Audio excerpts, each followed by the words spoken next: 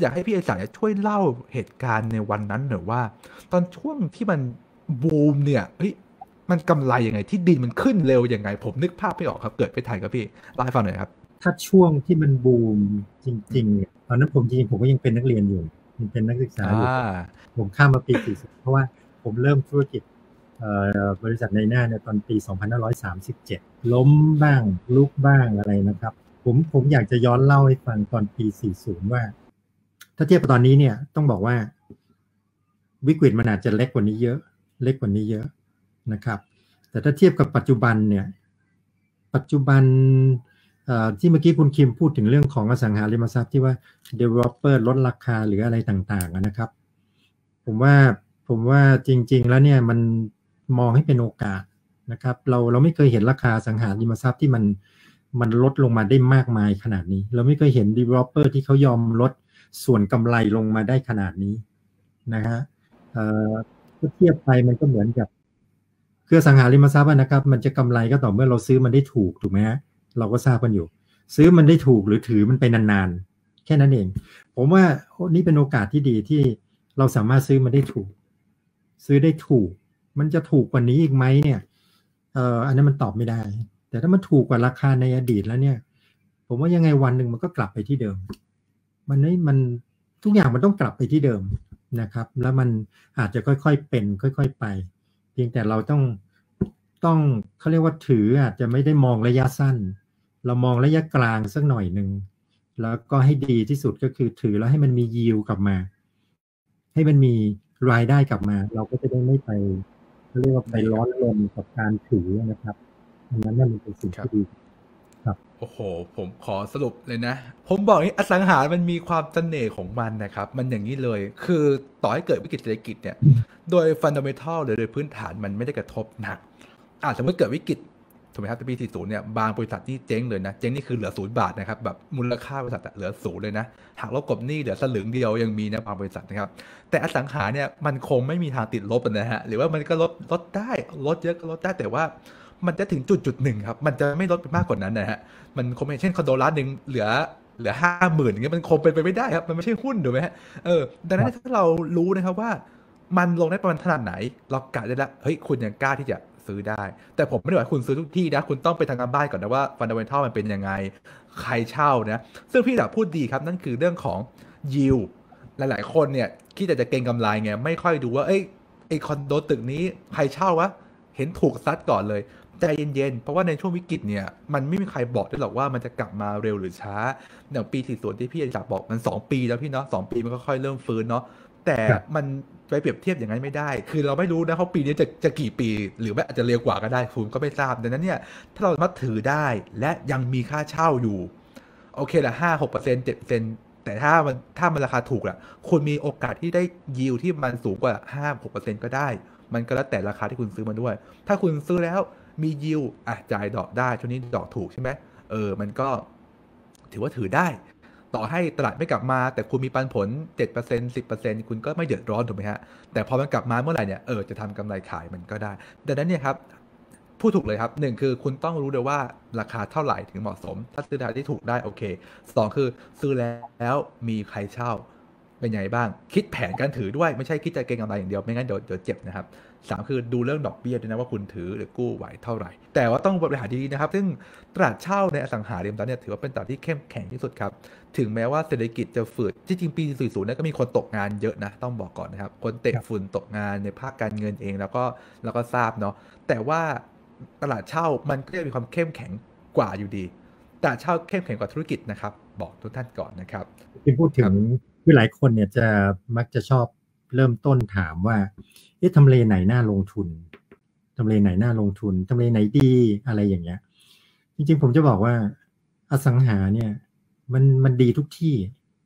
มันดีทุกที่ทุกทำเลคือทุกทำเลมันมีความต้องการแน่นอนนะครับเราไม่ได้ต้องจับตลาดใหญ่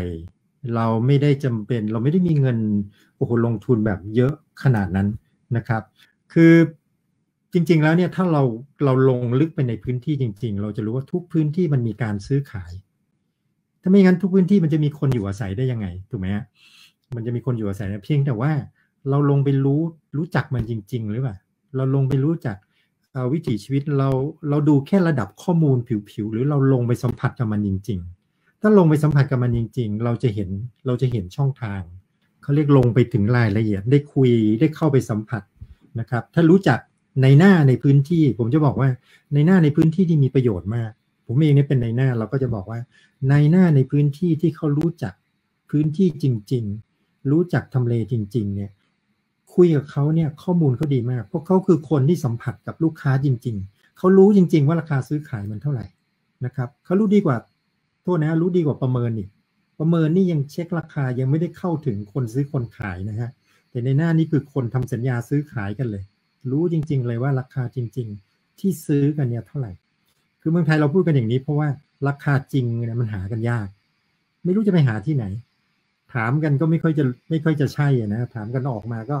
ถูกไปบ้างแพงไปบ้างส่วนใหญ่จะแพงไปบ้างนะครับอันนี้คือสิ่งที่ผมจะบอกมันมีโอกาสอยู่ในทุกที่นะครับลองมองรอบๆตัวเราแล้วก็ศึกษามันให้ละเอียดสักนิดหนึ่งมันจะมองเห็นครับโอ้ยอันนี้ดีครับสำหรับน้องๆหลายคนเนาะซึ่งผมชอบมากอสังหาเนี่ยมันเป็นเกมที่แบบสำหรับผมนะคือมันต่างจากหุ้นคือหุ้นเนี่ยเรามีหุ้นอยู่ในตลาดประมาณ500-600 ตัวนะครับแต่คนที่จ้องมองมันอยู่เนี่ยโอ้โหทุกคนในประเทศนะครับดูหุ้นอยู่แค่นี้นะครับแต่อสังหาเนี่ยนะครับบางครั้งเนี่ยเราเป็นเจ้าถิ่นของเราเนี่ยเฮ้ยเราเก่านะเขาบอกว่ามังกรจะสู้งูดินเจ้าที่แน่นะฮะงูดินเจ้าที่นะครับเพราะว่าอะไรฮะเพราะว่าเราเนี่ยสมมติอยู่พระราม2เนี่ยเราก็รู้จักทุกซอกทุกซอยนะครับแล้วมันก็แบบดิ้นไม่ได้มากถนนก็อยู่เท่านี้คนก็มีอยู่เท่านี้คือด้วยพื้นฐานมันไม่ได้มองยากนะดังนั้นเนี่ยถ้าเราซื้อไม่มั่วซั่วไม่ซื้อแพงแล้วกันถ้าไม่ซื้อแพงเนี่ยโอกาสขาดทุนเนี่ยถ้าถือนานๆน้อยมากนะครับวันนี้ก็อยากจะเป็นไอเดียให้คนที่เพิ่งเริ่มต้นด้วยตอนนี้พี่ศักดิ์เราพูดไปถึงอดีตแล้วนะครับผมอยากให้เราเริ่มมามองในปัจจุบันเนาะตลาดอสังหาเลยมันหน้าตาเป็นยังไงบ้างครับพี่คือถ้าตอนนี้เรายอมรับว่ามันยังแพนิคโดยเฉพาะเมื่อช่วงสักเดือนกว่า2 เดือนคือบ้านมือสองผมพูดถึงบ้านมือสองนะก็ความต้องการขายมันก็เข้ามาในตลาดเยอะแล้วก็ความต้องการซื้อมันก็ชะลอเราก็ยอมรับว่าเดือน2 เดือนนี้เนี่ยความต้องการซื้อชะลอลงนะครับแต่ไม่ได้ถึงขนาดว่าไม่มีการซื้อขายเลยผมเชื่อว่าคนจะขายก็ยังจะขายคนจะซื้อก็ยังจะซื้อคนที่มองเห็นโอกาสลูกค้าที่ซื้อจากผมไปหลายแพงเขาก็ซื้อนะฮะผมว่ากลับเป็นโอกาสดีซะอีกคือผมรู้สึกว่าเดือน2 เดือนนี้เราขายอะไรง่ายขึ้นเพราะว่าต่อเท่าไหร่คนขายก็ขายคือขอให้ต่อมานะฮะจากเดิมที่เขาไม่ขายเนี่ยวันนี้ถ้าต่อมาเนี่ยนิดเดียวเองไม่มีเกี่ยงไม่มีงอนเลยคือรู้สึกว่าอยากขายเพราะฉะนั้นมันก็เป็นโอกาสของคนซื้อถ้าเรามองเหมือนที่คุณคิมบอกมันเทียบกับหุ้นแล้วเนี่ยถึงแม้เราซื้อมันไปซื้อสมมติเราโชคไม่ใช่โชคไม่ดีเราอาจจะตาไม่ดีซื้อแพงแต่ผมว่ามันก็ยังจับต้องได้นะมันจับต้องได้มันจะซื้อแพงสมมติเราซื้อแพงสมัยก่อนเราซื้อบ้านเนี่ยเราไม่รู้ตัวนะเราซื้อบ้านเราซื้อแพงไปล่วงหน้าไปตั้ง4 ปี 5 ปีตอนที่ตลาดมันดีๆนะพูดง่ายๆซื้อวันนี้ไป5 ปีราคายังไม่ถึงตรงนั้นเลยแต่เราซื้อล่วงหน้าไปแล้วเนี่ยเรายังถือมันได้เลยเรายังอยู่กับมันได้เลยถูกไหมฮะเพราะฉะนั้นวันนี้มันเป็นโอกาสนะครับเราซื้อยังไงก็ตามของมันเห็นนะมันจับต้องได้เทียบกับหุ้นเนี่ยมันโอ้หุ้นเวลาลงแล้วเราน่ากลัวเราเห็นแล้วมันจับต้องไม่ได้มีแค่กระดาษใบเดียวนะแล้วก็ผันเป็นเงินออกมาก็ไม่ได้ไม่มีพาสซีฟไม่มีอะไรออกมาเพราะฉะนั้นมันน่ากังวลกว่าเยอะถูกไหมทีนี้กลับมาถามว่าสถานการณ์ปัจจุบันเป็นยังไงตอนนี้เนี่ยผมว่ามันเริ่มดีขึ้นนะครับแม้ว่ากำลังซื้อมันจะยังไม่ออกมานะครับสินค้าในตลาดยังมีให้เลือกมากโดยเฉพาะ developer รายใหญ่ๆลดราคา 30-50% ซึ่งเราไม่เคยเห็นนะครับ 30-50% พูดง่ายๆว่าถ้าเราซื้อนี่ตอนนี้ถูกกว่าเมื่อตอนอดีตนี่เยอะมากนะครับเขาแทบจะลดกำไรลงมาหมดแล้วขายในราคาต้นทุนให้กับเราเพราะฉะนั้นเราซื้อไปก็เหมือนกับกำไรแน่นอนนะครับแต่ก็อย่างที่บอกกันนะครับจะซื้อไม่ใช่หมายถึงว่ามันก็ต้องมอง คือที่ผมบอกเราต้องมองการลงทุนระยะกลางขึ้นไปถ้าเราซื้อเพราะเราจำเป็นที่จะต้องอยู่หรือเราตั้งใจจะอยู่กับมันโอเคเราก็เลือกที่มันเหมาะกับเรา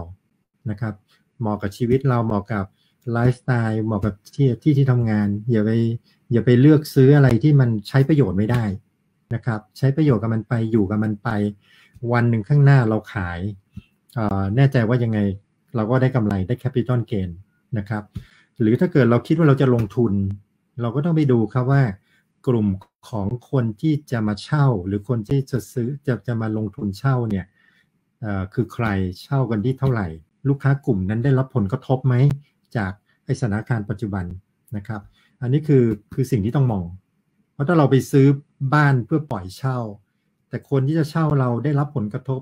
ค่อนข้างมากจากสถานการณ์อย่างนี้เนี่ยแปลว่ากำลังเช่าเขาก็ลดลงนะครับโอกาสที่เราจะปล่อยเช่ามันก็น้อยหรือจะได้ราคาไม่ดีอันนี้เราก็ต้องดูด้วยนะครับ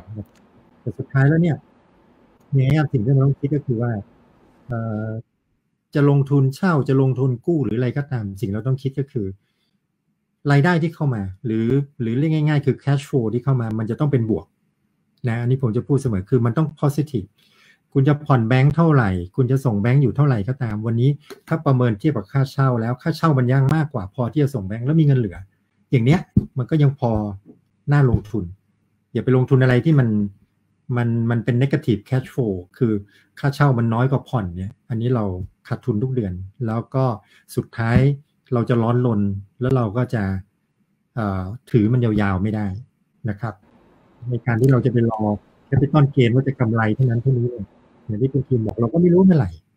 อีกนานเท่าไหร่เราไม่รู้ไอ้นั่นมันเป็นสิ่งที่คาดการอะไรไม่ได้ครับอยากให้พี่ศักดิ์เ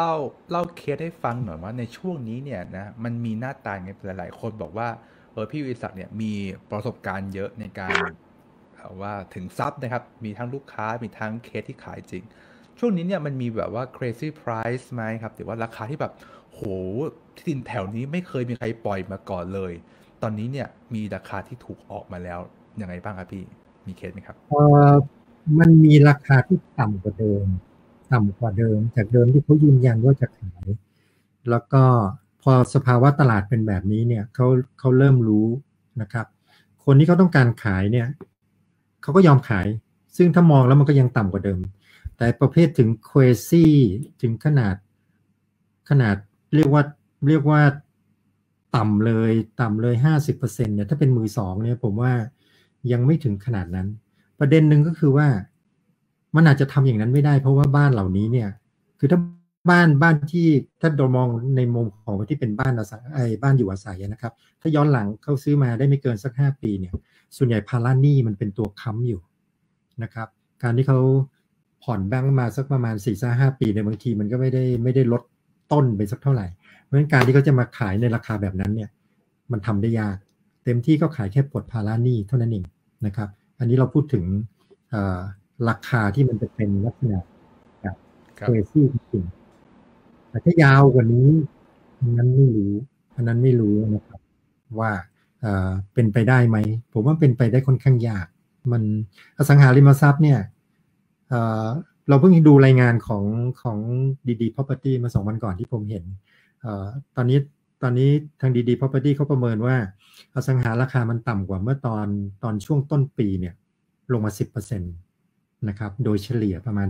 10% บางอย่างอาจจะมากกว่าบางอย่างอาจจะน้อยกว่าแต่ว่าในมุมผมเนี่ยผมคิดว่าค่อนข้างเชื่อเพราะไม่เคยเห็นนะครับว่ามันจะลงไปได้ถึงขนาดนั้นคือส่วนหนึ่งมันอยู่ที่โครงสร้างเมื่อกี้เล่าคุณคิมตอนที่คอนโดที่ว่าทำไมราคามันลงไปมากขนาดนั้นเพราะว่าเมื่อก่อนเนี่ยเงินดาวมันเยอะจริงๆแล้วมันก็เป็นโครงสร้างราคาอย่างหนึ่งพอเงินสดเงินดาวมัน 30% มันติดแบงก์อยู่ 75% ใช่ไหมปกติเวลาคนหนีเอาตัวรอดเนี่ยก็คือขอให้ปลดภาระแบงก์ให้ได้ก่อนราคามันเลยดรอปลงมาได้ถึงขนาดนั้นแต่ปัจจุบันทรัพย์มันติดธนาคารสูงติดกัน 90-95% ถึงแม้อยากจะขายใจจะขาดแต่บางทีมันทำไม่ได้มันก็คาอยู่อย่างนั้นนะฮะเพราะฉะนั้นโอกาสที่มันจะลงมาขนาดนั้นผมว่าคงจะไม่เห็นง่าย แต่ว่าถ้ายังไม่เดือดร้อนจริงๆเนี่ยก็ยังจะไม่เนาะว่าจะปล่อยโดนยึดไปเลยนะครับเดี๋ยวผมแชร์เสริมจากพี่อดิศักดิ์นะครับคือผมเนี่ยจะเป็นคนหนึ่งที่ได้ดูเรื่องของมือหนึ่งเยอะในช่วงหลังๆเนี่ยนะครับต้องยอมรับว่าทาง developer เองเนี่ยค่อนข้างร้อนเงินเลยนะครับเพราะว่ามันเป็นช่วงหนึ่งที่ตลาดมันบูมมาก่อนหน้านี้เนาะอย่างที่บอกเนาะช่วงต่อปีที่ผ่านมาตลาดอสังหาไทยถือว่าบูมนะครับเนื่องจากเงินต่างชาติเองเงินจากจีนเองก็ตามเนาะก็คอนโดที่ราคาหลัก5ล้านขึ้นเนี่ยนะครับจะขายดีนะครับแต่ตอนนี้ต้องยอมรับก่อนนะครับว่าตลาดจีนเองที่เป็นลูกค้าหลักๆเนี่ยนะครับก็หายไปนะครับประกอบกับตลาดต่างชาตินะครับที่เคยแบบซื้อคอนโดลักชัวรี่เช่นโซนอย่างเอกมัยทองหล่ออย่างเงี้ยนะครับมันเป็นโซนของคนต่างชาตินะครับที่ราคาค่าเช่า5-6หมื่นเนี่ยส่วนใหญ่จะเป็นจับกลุ่มต่างชาติแต่ตอนนี้ต้องยอมรับนะครับว่าต่างชาติไม่มาแล้วครับพี่เงียบกิ๊บนะครับตลาดต่างชาติเนี่ยไม่เหลือเลยนะฮะดังนั้นมันเลยทำให้การขายของลักชัวรี่เนาะที่แบบโอ้โหมีดีมาตลอดตอนนี้กันยากแล้วนะครับเพราะคนไม่บินข้ามมาซื้อแล้วดังนั้นเนี่ยพวกนี้จะลดราคาเยอะบางโครงการนะครับมือหนึ่งเนี่ยครับดิสคาวกัน2ล้านบาทนะครับโหพี่